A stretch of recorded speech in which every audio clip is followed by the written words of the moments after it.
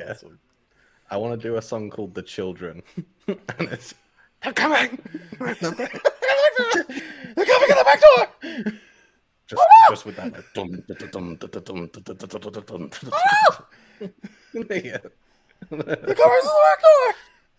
It's that what was it called, that music me and you looked into, that like danger call. Oh my god, dude, that's fucking that shit's crazy. It's like, hey, what's up? This like, next song is called "Ah!" and it involves the lead singer of the band driving a bulldozer through the venue. Like that's like if that was widely known back in the day, like that's like I don't think that Black Sabbath would have been the same thing. Like no, Ozzy Osbourne have been like, yeah, I can get down with that. Like, so what? All we gotta do is blow shit up. Great. yeah. He's so brilliant, dude. I'm so jealous of his grandkids. Like, what a cool granddad. Oh my god. Oh my god. Could you fucking imagine? Just my amazing. Well, my grandpa was a firefighter. My grandpa was a lawyer. My grandpa's Ozzy Osbourne. My grandpa rolled around the strip slaying Strange with fucking Motley Crue. Yeah, like, exactly. like, my grandpa made Vince Neil question himself. Yeah. Like, my grandfather once snorted Nikki Sixx's piss. Yeah. What have you done? What have you done? Like, yeah. What exactly is your grandfather? Yeah. Oh, he served for his country, did he? It's like, you know what I mean? Like, shit, like it's yeah. No, it's he is a cool guy. He's so cool. Those guys live forever. They just live forever. All these people telling you to get a gym membership, fuck that. Find something and get addicted to it. And do that right? for most of your life, and then stop. Yeah, then stop. When you're like, yeah, and then be clean for the last part of your life, and then look at them. Look at these guys. It's fucking. Try it all. There's got to be. I think there's a secret ingredient in crack cocaine. Is what I think. I think there's something in there. Well, it's what sucks because, like, you know, Keith Richards is still alive, but Charlie Watts just died. The cleanest one out of all of them. Keith has obviously been dead for several years. He just doesn't know it yet. Well, and that's Scott makes a good point that Keith has been dead for decades. He just doesn't know it. When he goes to the doctor and they're like, actually, your heart is dust. Just like, oh. I love the fact that there's Robin Williams, God rest him, did a gig, and he was like, apparently Keith Richards goes to Switzerland and changes his blood, not just like one pint, but like a fucking Chevrolet, all of it. Yeah. I want to know who gets his blood. Some fucking cracked out Swiss guy like, Heidi, we got to go on tour, you bitch. We got to pay for mixed babies. Yes. Yeah, that guy's fantastic. But if you look at him and like Michael Jackson stuff, like so like clean, right? At least for the outward perception. But it's those fucking pharmaceuticals, dude. So like the clean people who are doing it the right way, thinking, well, this guy's an actual doctor. It's like, dude, that scary guy with like the knife for a hand who's selling crack by the fucking 7-Eleven. He's got safer shit. He's got way safer shit. It would appear, right? Like the whole thing with like, if you want to do, it's like if the decision, if okay, gun to my head, if someone was like, hey, you can either snort coke or take this OxyContin, I'm snorting the coke. I'm ripping a pinky size line of that coke because I'm not as afraid of cocaine as I am of OxyContin. I might be killing this story because I don't know it off by heart, but I remember hearing Steve-O talking about being shut in a bathroom with Mike Tyson at a house party and he snorts all of his coke and they're doing coke together, and then Mike Tyson's like, I like to do this, and he puts it in a cigarette and smokes it, and he's like, oh, you smoke crack? And he's like, no, it's cocaine. And he's like, okay, like, sure. All right. It's just like, Mike Tyson doesn't know that like he's changing the ball game. Yeah, Yeah, like you know what I mean. It's like, I was just to take apart a cigarette, put it in there. Like, no, it's called no.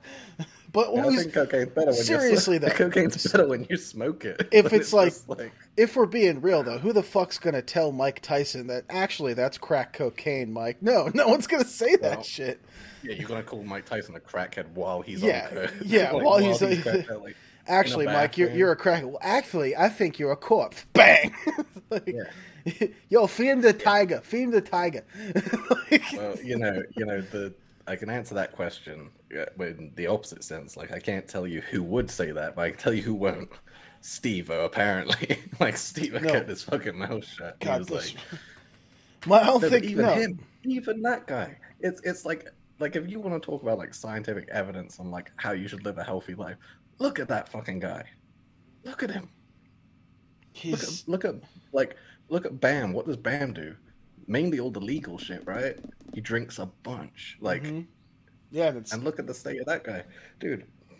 I'm not saying I am, but I'm gonna say that I'm not saying that, right? Obviously, I've never bought crack of anyone because I seem to think that they all have knives for hands. I live in like some weird cyberpunk reality where that's the thing. But like, it's like a measurable thing. It's a metric that you can look at and be like, well, if you want to live till you're 98, like you've got maybe 5 years, like because like you've got to get you have to figure out. Yeah, it's not like holding it in. It's not like a constant, but you've got to like get it in, do 5 years of it. It's like dosing, Yeah, like before the big event. You gotta commit to being a full-on competitive drug addict for a good like half a decade to a decade, apparently. And then you just got to get clean off of it, and that apparently shellacks the inside of you. You see some of those. I don't know what the right thing to say is here, Jason. So I'm gonna guess that it isn't streetwalker. I know that, but I don't know what the right thing to say is. Okay, are you talking about ladies of the evening? Or the late afternoon. I believe the term that is culturally acceptable these days is sex worker. Well, let's just say this, right? That those old school ones, the traveling salesman version of that, the old school doing, okay, they don't have the internet, they don't have the online service, there's no streaming or nothing like that. Just old manual labor, right? that version of it. That's again, it all comes back to the drug addict thing, and I'm sure there's some tragedies in there. But I've seen some of them walking around look like Imhotep. Like she might be a century old, dude. Like a century. Like I'm telling you, like nothing but like cocaine and semen. And this thing's just running on. It's just running on fumes. You know what I mean? Like. Oh my god. That's worse than the Guggenheimen, bro. It's like someone telling like that kid, like the teenager. Dude, yeah, I've seen it, and it's a real thing. That's totally real. And bring about the 10 plagues of Egypt. Yeah, dude, like she gave this chick locust. cut her teeth. Fucking locusts come out of her pussy. Ramesses the second. Like, you know what I mean? She's had it off. Why do you think King Tut had a limp, for God's sake, Yeah. Well, yeah, that's a dark one. I mean, the kid was 13 years old, so. Hey. If we're gonna, if our comedy, the comedy that you and I like to come up with sometimes, it's kind of if it's worth doing, it's worth overdoing, right? So, yeah. He was a king. No. It doesn't matter. He was a pharaoh. Yeah. He's 13. Yeah, look, I'm just saying, if I was a king when I was 13. Yeah. Yeah, it wouldn't matter. No. Probably not. No, but I'm just saying, maybe pick a poison, start Pick a priming poison. yourself with it, right? Like, because it would there's appear. something to that, man. There's something to that. I think that's the thing for living forever. I think you just gotta. It's like doing fucking tren or something. It's like on and off. Yeah, like you can't do it all the time. You have to cycle it. Yeah, and then you got a bowl cut. You got bulking, cutting. Like it's the same thing. And no one knew that's what Keith Richards has been doing all these years. It's just like it's the recreational narcotic version of bulking, cutting, bulking, cutting. Like it's fantastic. And then he goes and he checks his cycle. You know, before Ginger Baker passed away, he checked in with him like, maybe not want to go that route. And then he kind of came back. It's like, I like being a docile alcoholic, actually, not an incredibly violent one. Even though, for those of you out there who don't know, Ginger Baker is the drummer for Cream, one of my favorite human beings to ever live. And towards the end, Ginger was angry at everybody. Even the guy, the funniest thing in documentary film that's really ever been caught is when Ginger Baker gets into an argument with the young kid that's doing the documentary on him and breaks the guy's nose with his cane. He's like, you fucking what? And then he just goes, you just see the cane go forward into camera and he hits this dude right in the bridge of the nose with this like ornate, like ivory topped, like falcon cane. And he's like, yeah, what? I broke it. Oh, bro, I fucking broke it. Right, I broke it. What? Like that. This is like this old, frail alcoholic. And you're like, I can't, like, what am I going to do? I could blow. And he'd fall over. Yeah. Right. Dude, that's a thing. There's a class of people that, I think, was it Hunter S. Thompson kind of did that? The lovable asshole. Like, oh, you can't do anything. The more eccentric and fucking horrible to be around you can be, sometimes you can be so good at that people love you for it.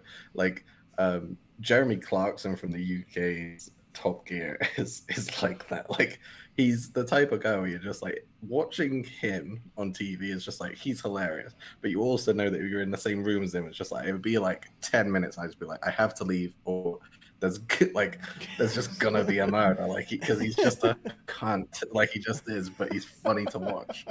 And I think everyone should try and be a bit more like that, because being too nice gets you nowhere. Like, exactly.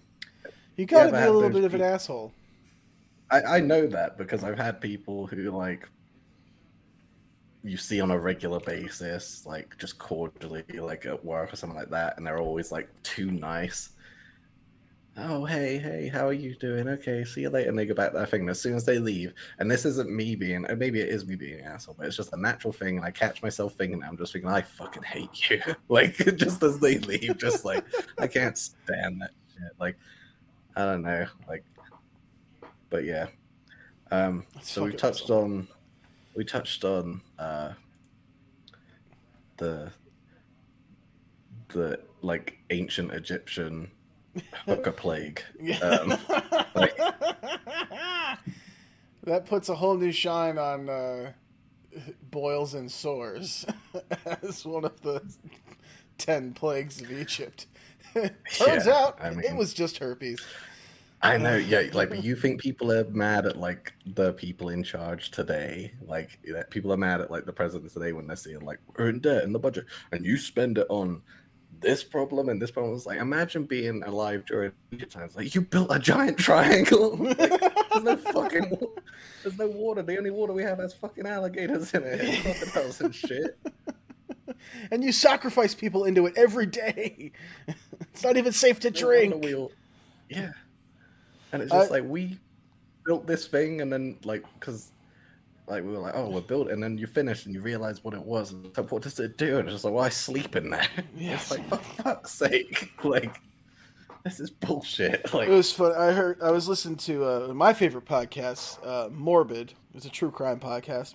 Elena and Ash, if you're listening, which you're not, but if you are, I love both of you, and it's awesome. But they were talking about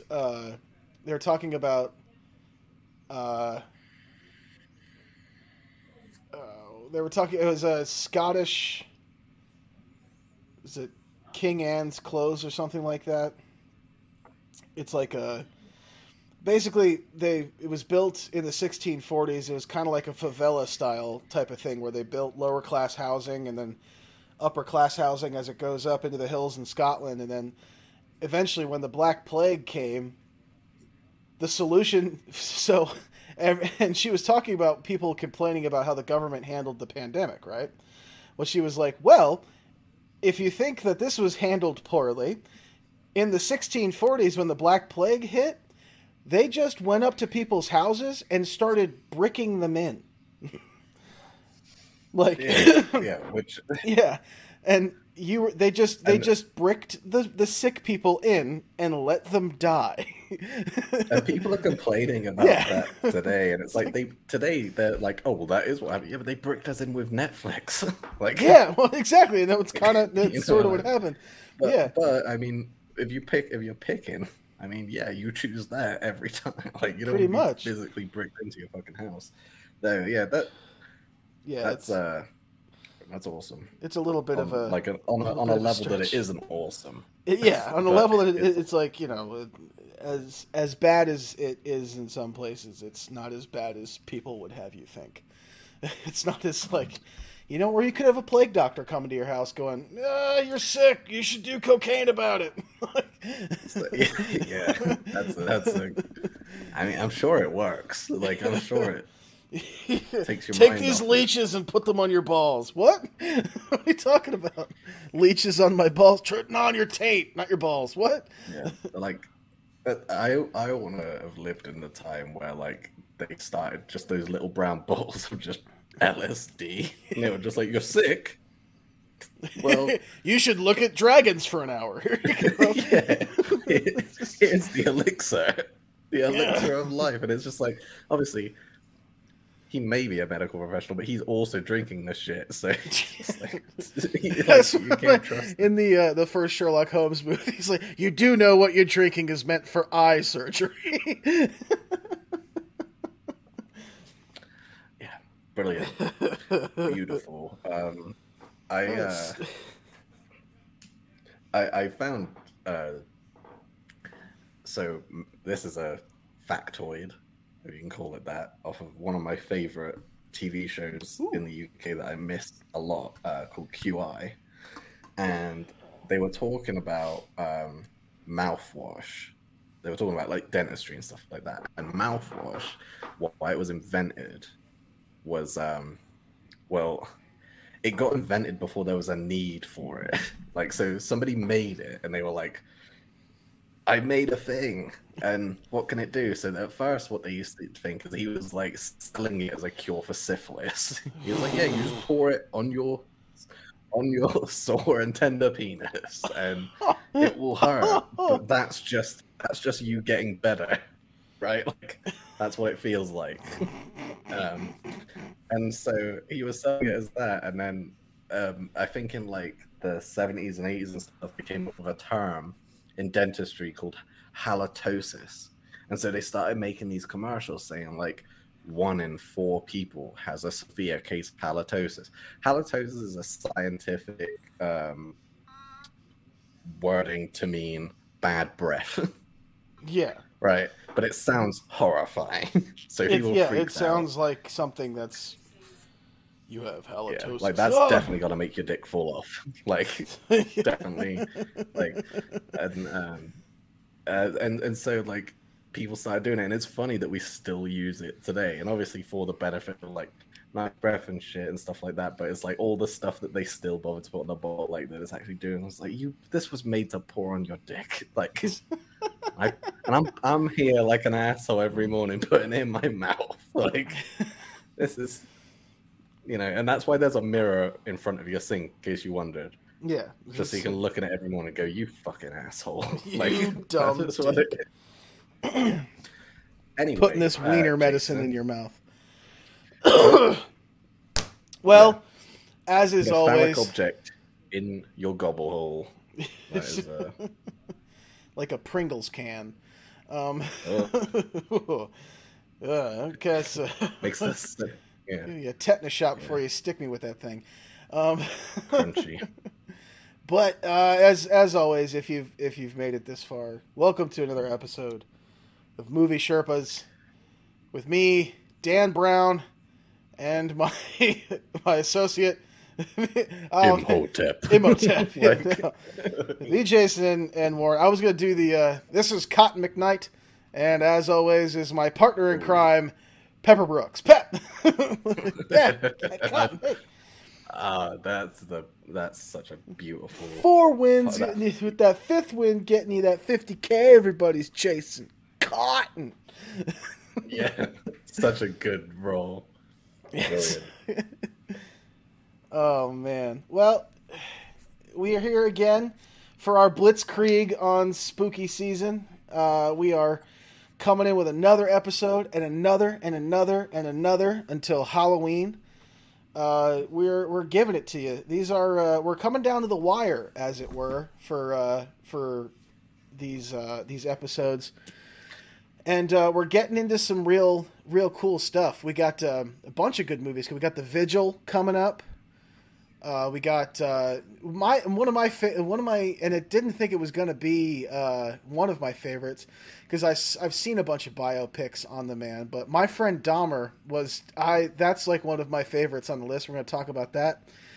But this episode is going to be devoted to probably the most, I would say, one of the most brilliantly filmed, thought out, shot movies that's on this list. I mean, even though it is a knockdown, drag out gore fest in most cases, but what a just brilliant movie, beautifully shot.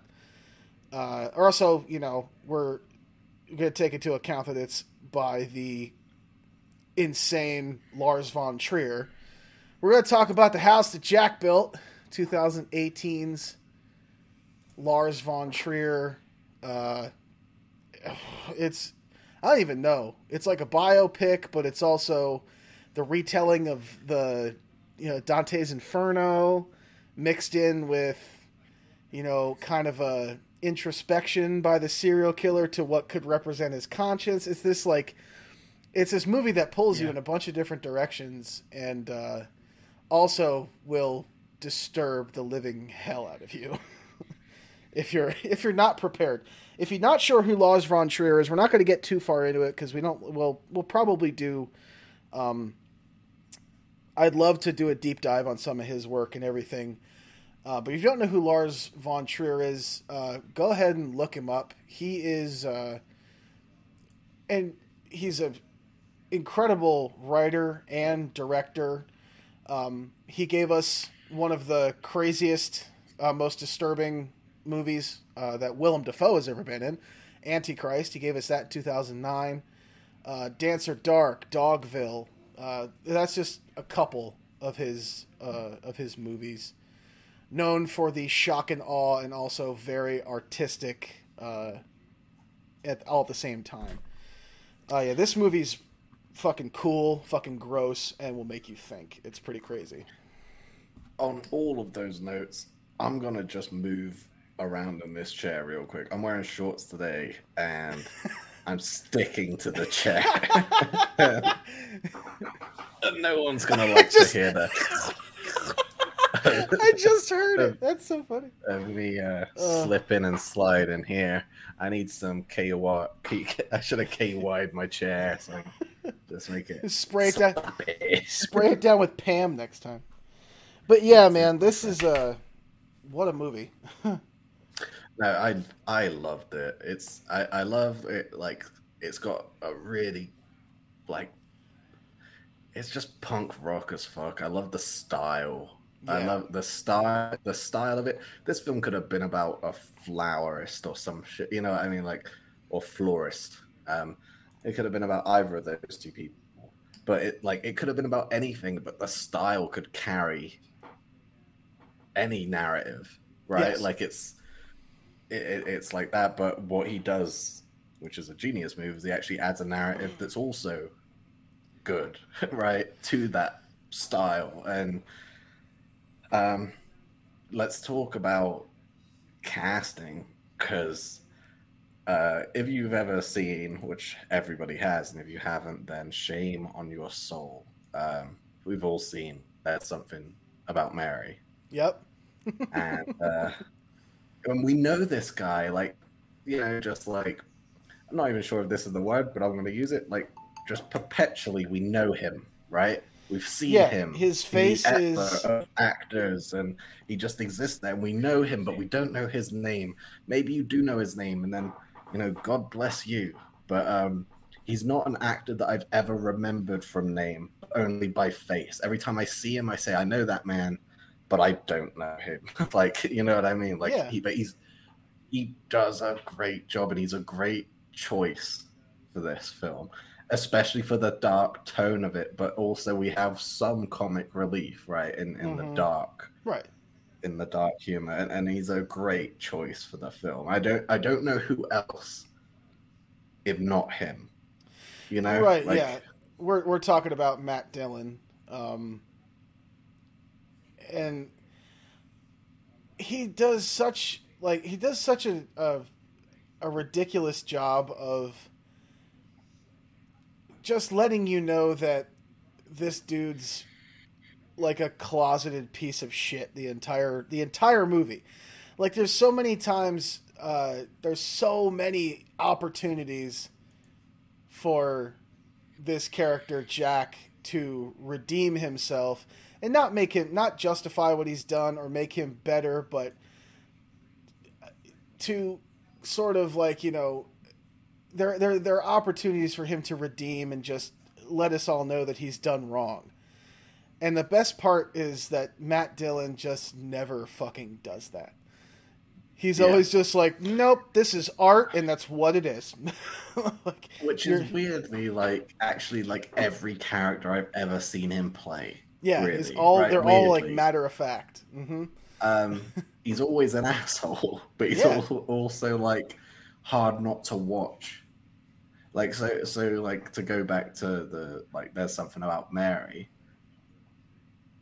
and we see the manipulative, all like very similar to this character in a weird yeah, way. incredibly Like, similar. Yeah, right, like, and yeah, like, I think that's why he fits. But, like, again, the character stays the same, but the tone is what changes. You know what I mean? So, like, he's playing the same guy, really, like, personality wise, that we always kind of see him play, except he's going down a much darker route than we're familiar with, and so is the film. And most definitely. I, Yeah, I would say this. Do you know that what I got a sense of when I was watching this film, especially some of the scenes? And again, we're not gonna over explain here. We're gonna talk in an infuriating passion. I'm sure that you guys are familiar with now, where, like, you don't know what we're talking about, and so this is just words to you, because we're not gonna spoil anything. Like, I don't want to give away any scenes or anything like that. yeah, But this is like after the fact. Whatever of this has crept into your subconscious, you'll be like, oh, now I know what they were talking about. But he has moments in this film that I feel are more true than any serial killer documentary I've ever seen. And it's the ridiculous points. It's the mm-hmm. points when you're watching and thinking that's so ridiculous, because we build them as monsters, as these creatures of the night, as these, you know, men under the bed, and that all that. But, like, some of the moments in this film, I'm just like, do you know what? This is what they never tell you, because we're always looking at it from a detective's point of view, right? From a police department's point of view, and Right. they've got PR to worry about. Yep. So why didn't we catch this guy? Because he's brilliant all the time, and he doesn't make mistakes, which builds us to be like, oh my god, this guy doesn't make mistakes. And it's just like, no, they have to say that. They can't say this guy's a bumbling fucking mess. He left footprints all through the fucking house. Like, left his phone, like, whatever it is. That isn't examples from the film. I'm going to extremes, but Right. do, Yeah. do you get what I mean? But I'm just like, do you know what? This is probably so true. It's not. They're not these perfected uncatchable killing machines. They're people, and they're weird people at that. So Yeah. some of the moments in the film, I'm like, this is so real and true. I bet. Like when I watched like all those cold case files fucking videos, and it's just this guy who's just like, you know what I mean, just doing it, and it just works all the time, every time. It's like, no, absolutely not. This has so much truth in it, and that's the thing though, in humor that this movie acknowledges in those dark moments, there's so much truth in that. I feel like, I think if you obliterate that side of a person, as dark as it is, and maybe as morally incorrect as that might be, it's still a part that we tend to ignore when we look at characters like this, right? Like, right. No, you're right. Again, cuts away some truth of the story. So, yeah, I love those parts, not only for the dark comedy, but again, also for those shocking parts where I'm laughing and I'm like, that's probably exactly how that goes. You know what I mean? Like, I'm just like, that's exactly how that works. No, it's a weird like conceptual deep dive into his brain. Like it outlines all of the instances in his life as a serial killer that build him up into what we get at the end of the film.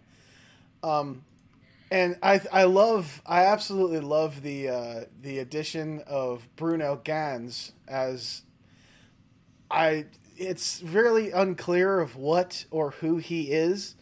He's basically the guy that Jack's talking to, you know, and you don't know if that's like Jack just talking to Jack or Jack talking to, because he also, you know, is, you know, he says he's compelled by a voice or voices or feelings or stuff throughout the movie. So you're like, is that who this is, or is that guy? But it's like, it kind of adds an element of you know, like a surrealist kind of serial killer vibe that a lot of these other biopics that try to explain why, like the ones done on the famous ones like Ed Gein or John Wayne Gacy and all that kind of stuff, they play them out as this, like, you know, oh, there's this deep dark demon and he's telling him to do this because he like hates his mother, all that kind of stuff. But in reality, it's just kind of, you said it on the last episode, or one of the last episodes, is like, why did those guys do what they do? It's because they want to. Yeah, it's that simple. It's because they want to. And this is I mean, Lars von Trier did a very blunt explanation of why a dude like this would do that. It's because I have a goal and I want to accomplish it. Like, yeah, that's what it is. The conception of the idea is what compels him, right? It's that I've already thought about doing it, so now I kind of want to achieve doing it. Like, right. You know what I mean? Because it's been conceptualized, now it's real. And there's really cool moments like that in this film. Like I said, I don't want to put people off in the Halloween season of like, this is a comedy. There's moments where if you're a twisted individual, you will have a little slight chuckle to yourself. But I don't want to undersell the dark tone of this film as well. Like, it's done in a really good way. It definitely deserves to be on this list. Oh, absolutely. And watched during this spooky season here. But no, there's some really cool moments of that, like that I just talked about, where the moment of normalcy, and then you watch his brain see, like, he sees something and we see it, but then we know him at this point and we're like, oh dude, like, you know what I mean? Like, because yeah, it's like, I think if you have a dog, you understand that feeling. Okay. Yeah. Okay. I see where you're going. You see something cross the street, and you're just like, "Oh, there's that thing." But if you're with your dog, you're not thinking, "Oh, there's that thing cross the street." You're like, "Oh, for fuck's sake!" Like, no, you know what I mean? Like, right. No, that's it's like an inconvenience, and that's exactly what it's like, because he's as uncontrollable as that, right? Like, he is just, and we know him in that way. Like, we're because we're buddies with him in this film in a weird way, right? Like we're Mm-hmm. on the ride along. Yeah, It's weird. It's almost to the point where like that's a great analogy there between like this movie will give you those, you know, those oh come on don't moments. Yeah. And just like, you know, if your like your dog is off the leash and you know that he doesn't like the chihuahua next door, and you know the neighbor brings that chihuahua outside, and you're like, Yeah. oh fuck, and there's nothing you could do about it. You know, Yeah, and it kind of forces us to look at it. This movie forces you to. There's so like I don't want to talk about any of the violence that's in this movie because, first of all, whatever we have to say about it will drastically downplay it because some of it's like indescribable. Some of it is indescribable. They do a great job in the film of balancing conceptual violence, so like violence that we're left to fill in the gaps, right, and physical violence that we get to see and respond to, and I think that creates together, instead of picking one, by using both, it makes it feel so violent, right? Yeah. Like with both those types of violence that are present in the film, it's just like it's manic in that way. It sort of like drives you insane. I feel like the film's almost educational in a way. Like just because I came to understand a lot of things that, like I said, because when you're watching like the Netflix crime documentaries, or if you're doing deep dives into like cold case and stuff like that, and you're seeing these things, they're all done through one lens. And you have to understand it in any subject, or we're talking about like history or like, you know, fucking science or anything, you have to understand the lens you're looking through, because whether they do it on purpose or not, there will be unintentional and intentional bias. So you will never get the full truth. You know, like for me, okay, here's a little dig at LAPD. The audacity to release a Night Stalker documentary and frame it on two detectives who had nothing to do with the guy getting caught. It's like, you took me on a fucking runaround and like, oh yeah, and then he was just spotted one day in this neighborhood and they beat the shit out of him. And it's just like, oh, so why the fuck are we like saying that like all the bullshit these guys did helped? You know what I mean? Like, I understand that job. I'm not against like law enforcement or detectives and stuff like that. I think they're brilliant. But when you look at the characters that those fellas are, so like the younger Hispanic cop, definitely trying to cut his teeth, definitely has a thing, you know, like he's got driven and stuff like that. But the other dude, he looks like a total asshole. He's that celebrity cop that we throw in movies to make fun of. Yeah, he's like, the Hillside Stranglers made him famous. Yeah. And again, fair play for that. You can't take away what people have done.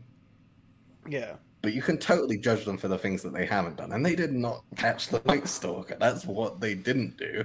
And I watched an entire documentary about how they didn't do that. Like, it was fucking infuriating at the end. Because like, when that revelation comes around, I was like, wait a minute. Because I've been sat here for like, I don't know how long that was. But let's say 3 hours. You know what I mean? It was longer than that. That was like a 6 or 7 part documentary. So yeah. And you're gonna tell me in the last act that none of the shit you told me mattered? Like it didn't. Like I hated that. But anyway, what I'm saying is that is the lens that we always look through, right?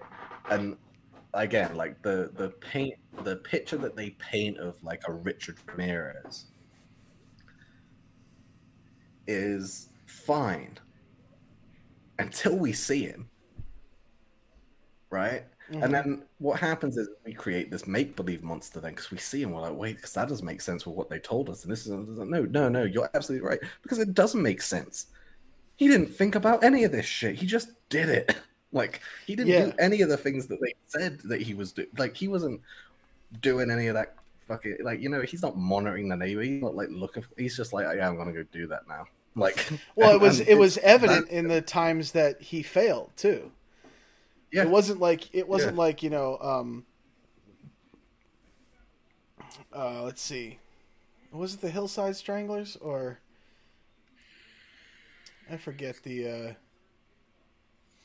oh man, that's gonna bug me. Anyway, there's yeah, organized serial killers, right? There's definitely ones. There's documented organized serial killers like BTK and all those guys that we know. Even though BTK was as cavalier and stupid as you could possibly imagine, but then then you have feral wild animals like Richard Ramirez, who, you know, we try to think that they have a conscious brain or a brain that can somehow discern what they're doing, but they don't. They just do. They're just evil yeah. animals on the planet.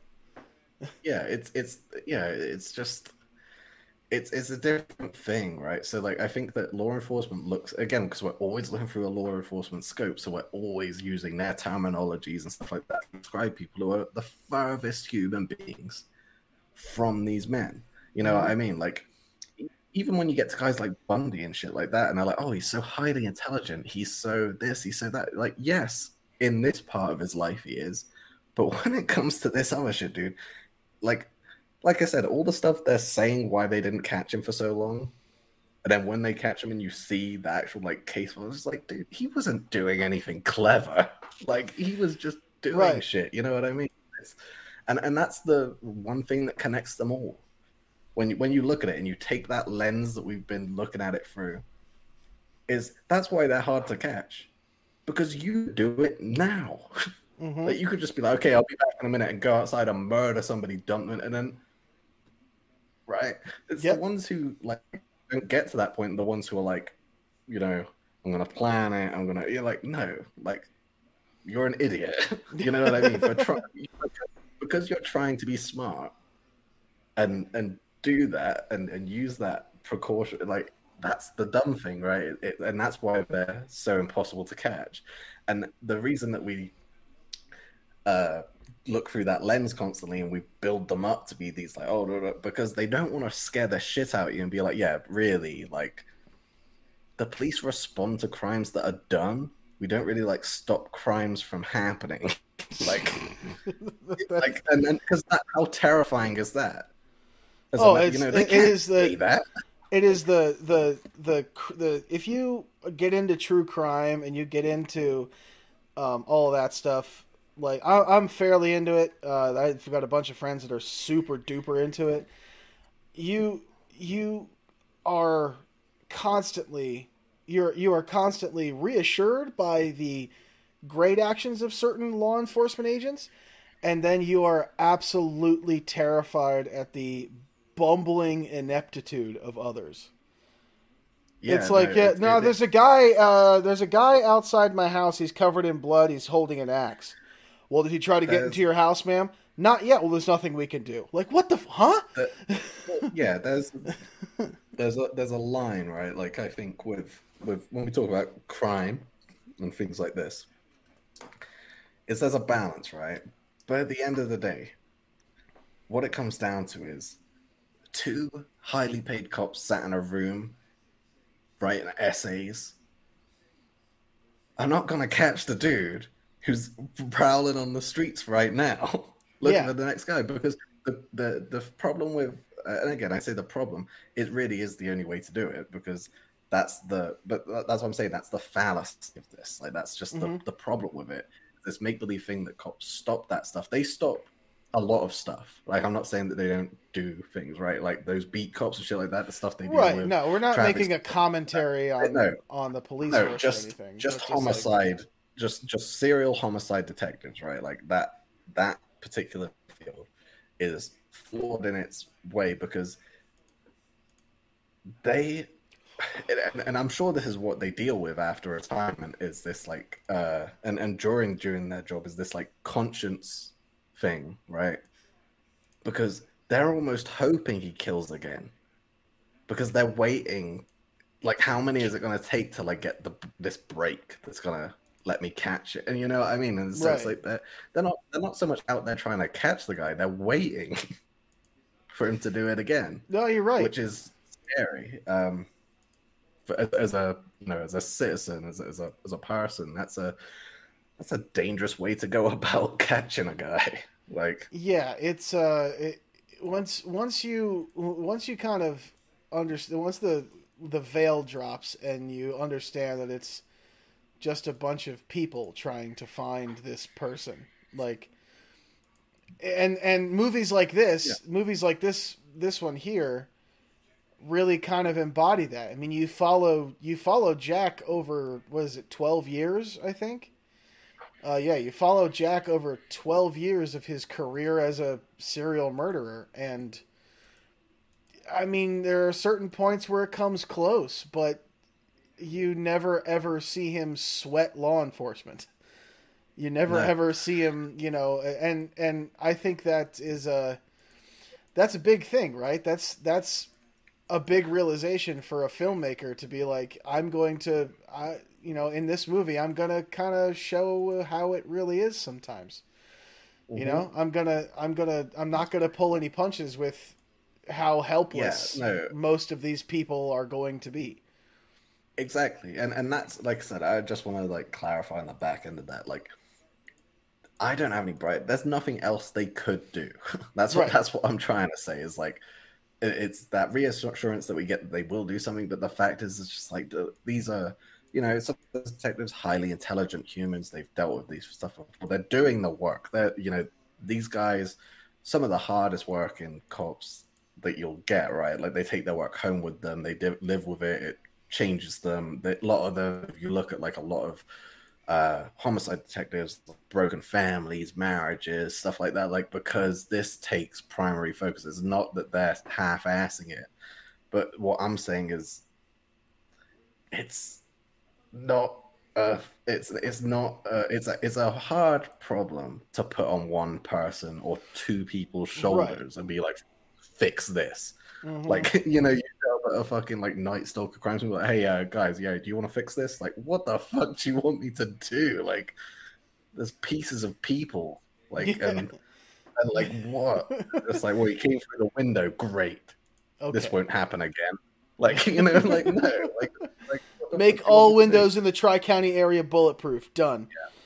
Explosive windows, Yeah. like you know what I mean? Like, no, but that I just want to clarify that because I know that Right. Yeah. that's We're not not. something I wanted. I didn't want to. We don't speak ill. I think some of them are fascinating. I love detective shit myself. I'm like a nerd on it, but that's where you get when you when you look into it to that level, then you get kind of to that point where it's like it's a pretty helpless endeavor, and anyone who pursues that, like, yeah, fair play to them, for Absolutely. sure. But Yeah. no, This. to your credit though, it's a cool film. Like I don't know. I know that's not like for a type of podcast we do, and for you listening to be like, oh, so what's this? And like, but that's really it. Like, it's just cool. Like, it's dark and it's wrong and it's like messed up, It's one of but those. It's one of those, like, we liken this movie to. It's a polished version of those old slash and grab films. All the ones that had the most risque violence, the most, and all the art house films too, like Suspiria and Burr with the Crystal Plumage and all of those super heady, like ahead of their time film. Like, even I think you talked about on Twitter Mulholland Drive, mhm. as a movie that you described it as some movies are meant to be seen, others are meant to be talked about, which I thought was pretty Yeah, cool. And this is one of those movies that I think ticks both of those boxes. Like, you need to get a group of your friends together this Halloween, right? And you need to watch like three films. You need to watch Descent into Darkness. You need to watch Host, and you need to watch this movie, The House of Jack Bill. And then if you want a palate cleanser at the end, just a bunch of fun, go watch Haunt. You know? if what I would say is, like, we were doing pairings last time. Yeah, yeah, This yeah. film and the next one we cover, um, is gonna go great together. Yes, Like if you're having definitely. a themed evening, like yeah, this and Dharma, Yeah, my friend this Dharma is going to be a cool absolutely. little true crime dive, right? Where we've got a little bit of fantasy here, but I mean, it's cutting edge. It's true. Like nothing in, they get a bit eccentric and artsy with it, but I think even when you're watching something like a true crime documentary, we do that. The part that this film does at the end, where we get a little bit out of the thing, we go a little bit artsy and stuff like that. Even when you're watching like a true crime documentary, I think that's the part that we are usually doing in our head. Right. Like it You didn't know, seem like it didn't belong there, right? Like we have this like exactly. moral thing, like of trying to, like trying to understand it, and we suspend reality and all of these things. So I think that it fitted really well.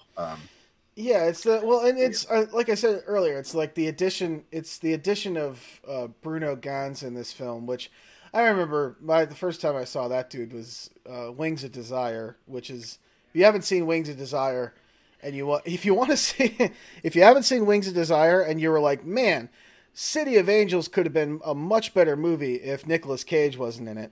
Well, here you go.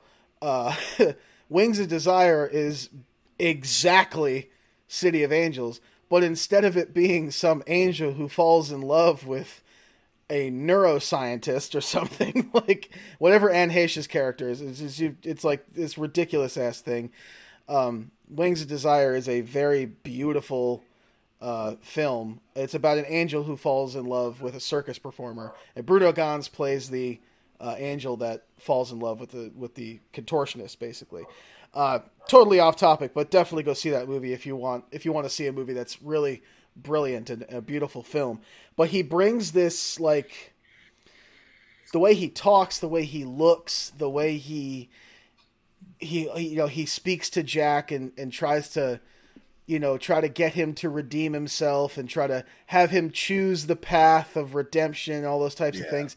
You're not 100% sure what or who he is the whole movie. He's like, is this guy the devil? Is this the guy God? Is he an archangel? Is he Jiminy Cricket? Yeah, exactly. For all intents and Yeah. purposes, he's Jiminy Cricket, exactly. But it's like I this love kind of him. dark, shadowy character that you're not 100% sure of, and he really sort of his character is sort of he's this constant through this very chaotic film, right?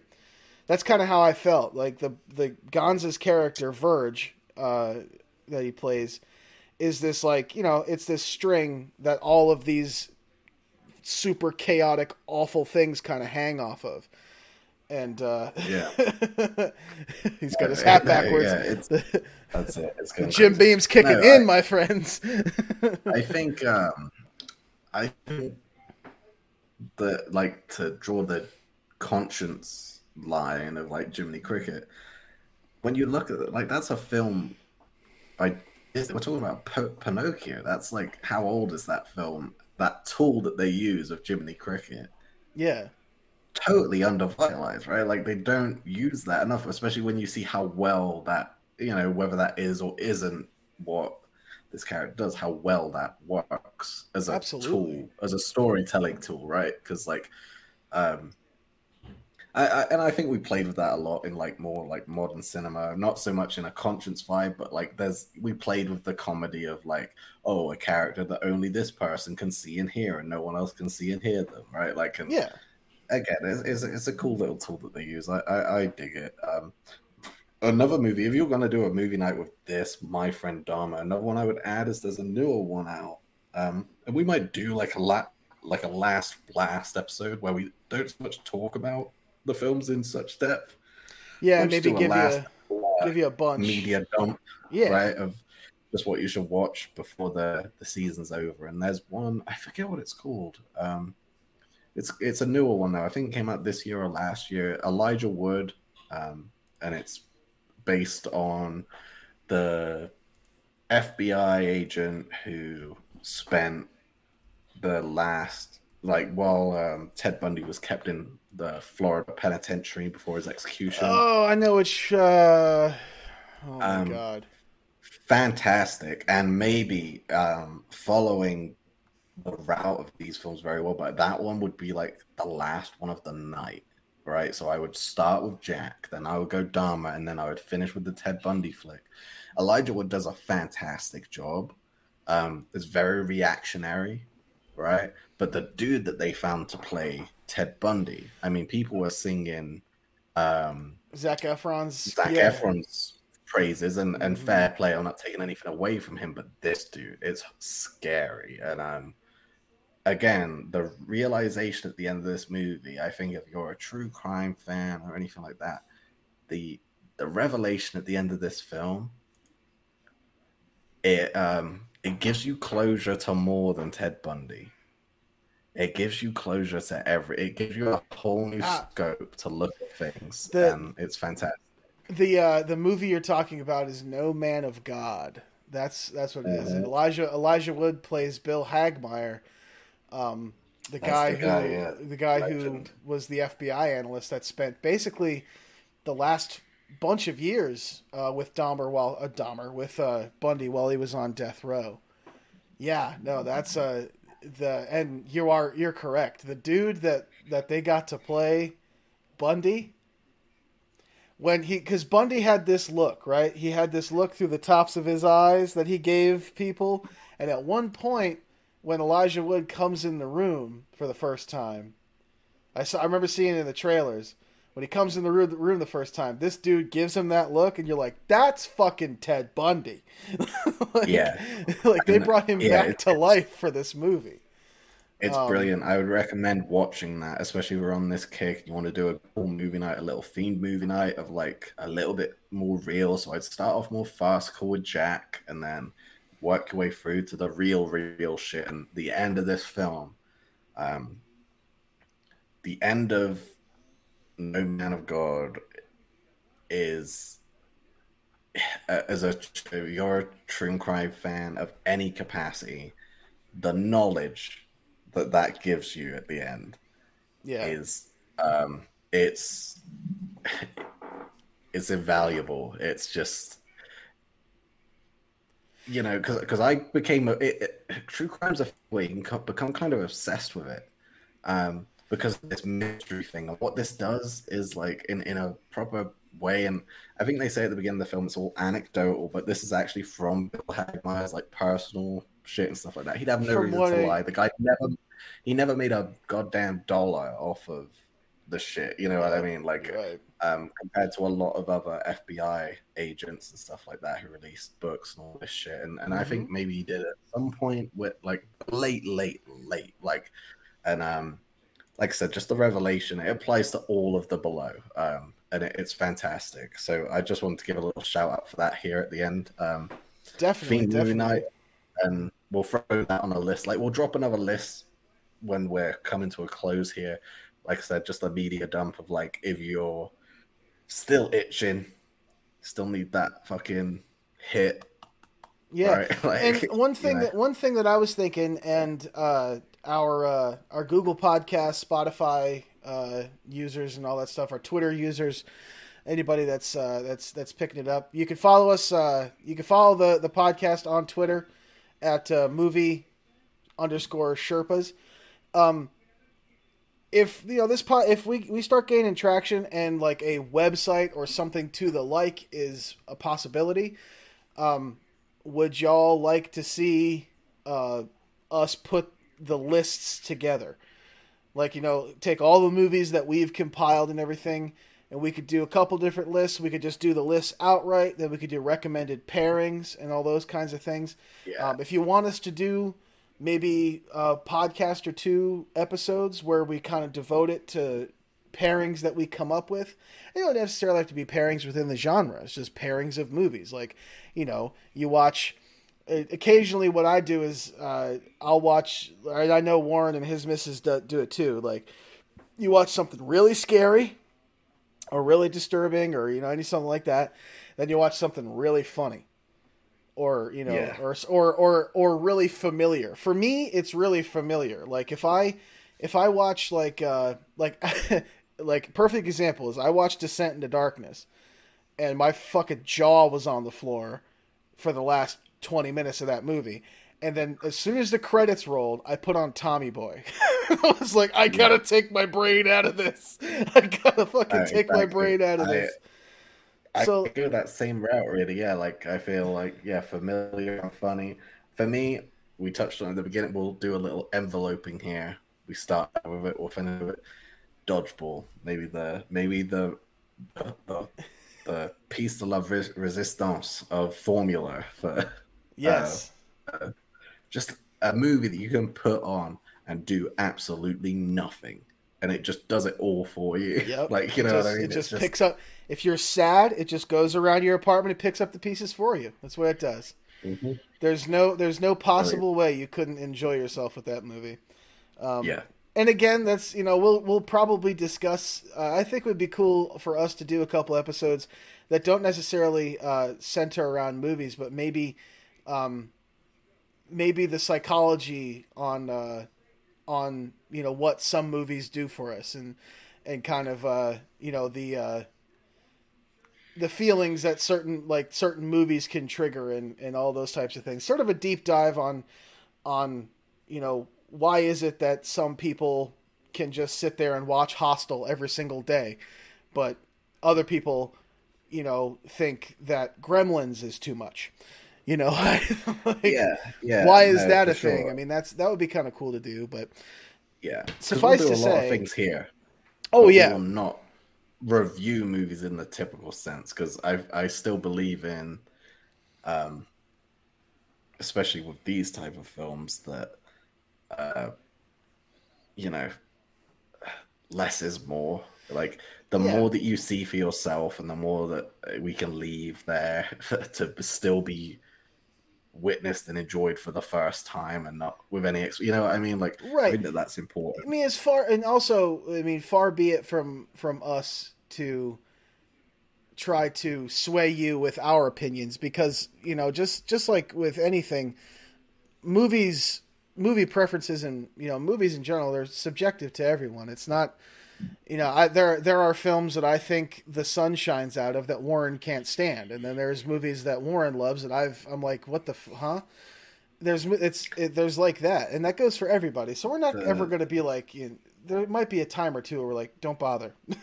That's like and I'm a motherfucker for that. Like, I get really opinionated, especially around horror films, where if I feel like my time's wasted, I feel like I've been treated like a total asshole through the film. Yeah.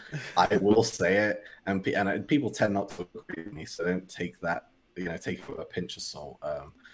That's just who I am, and I try and filter out for the podcast, but that will come out from time to time, and that's not me saying don't watch it.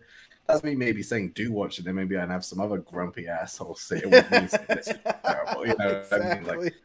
I mean? Exactly. But, I love doing this. I hope you guys give that film a watch. I thoroughly enjoyed it. It's a film that I've actually watched 3 times since my first watch, just because of the style of it. Not always because I'm in the mood for that type of genre of horror or anything, but like, I think 2 of the times I watched it just because of the feel of it. Like, it has a really cool environment that you sit in. There's a certain we won't wax too philosophical about the way things are shot this time, but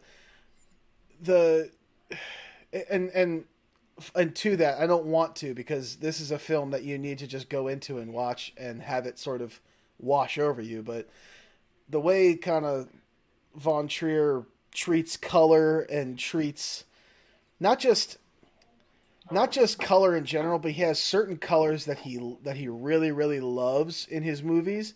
Like, he loves grays and muted palettes, but he also loves like deep reds, which really work for horror because of blood. And it's just the movie itself it's visually heavy, and I'm not talking like it's not. I'm not talking like it's an abstract painting that you have to picture yourself. I when I say visually heavy, I mean that every single frame of this film has depth and weight, and there isn't anything that's on screen that doesn't feel as though it wasn't thought about. It doesn't feel like anything that's put in front of you is like, well, that doesn't need to be there. when we started the podcast today, I think even before we started recording, you said that you watched it, and like my first response, I think, was it's a good film. It's not just a good horror film; it's a good film. Like and that's what you can expect with something like that. It's just of a certain caliber of film. Like it doesn't matter. It could have been any genre, and it would have been brilliant. But yeah, no. One thing I'm excited for with the list. Again, we're wrapping up here, and we wrap up just as well as we start. Like exactly. We find it difficult to stop and difficult to finish. Yeah. Well, no. Let's let's. But I will say one thing I'm excited for is the end of this is because, like you said, we have difference in opinion and stuff like that. I feel like this season, this little playlist I threw together here, I feel like we've enjoyed it, but what I'm excited for the most is when we start drawing to an end here before we do our little last hurrah dump of some extras. I'm excited to hear where, because we've enjoyed them and I've enjoyed you watching them and being able to talk to you about them, but the thing I'm excited for is like where you place them. Yeah, I'm pretty stoked to do the ranking. More. Yeah, because I know that you've enjoyed every single one of these, but it's a different thing, and that's where you'll see the difference between us is where we put them, right? Yeah, and exactly. I think that's going to be really cool. And I would really like the way that can work. The one thing that I want to do is like I don't want to talk about the list until the podcast. Like that's like when we rank them and everything, and then we'd love to hear y'all's rankings, like and you could do that by hitting us up on Twitter at movie_Sherpas. You can also have a gander at our Facebook group. If you just search on Facebook, Movie Sherpas Podcast, you will find it.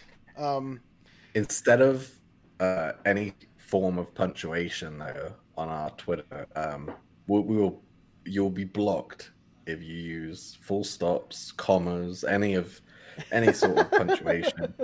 Instead, we use ballsack. You literally write ballsack.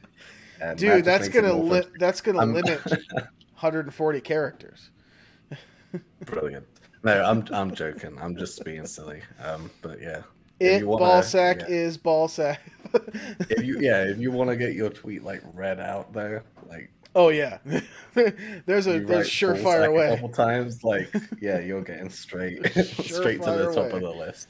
Surefire way. Yeah, this is incredible. I love doing this. I hope that you guys enjoyed listening to it, and not just the meat and potatoes of it, but the rambling that me and Jason have to do, the verbal diarrhea we have to extrude before every episode, man. We get to it.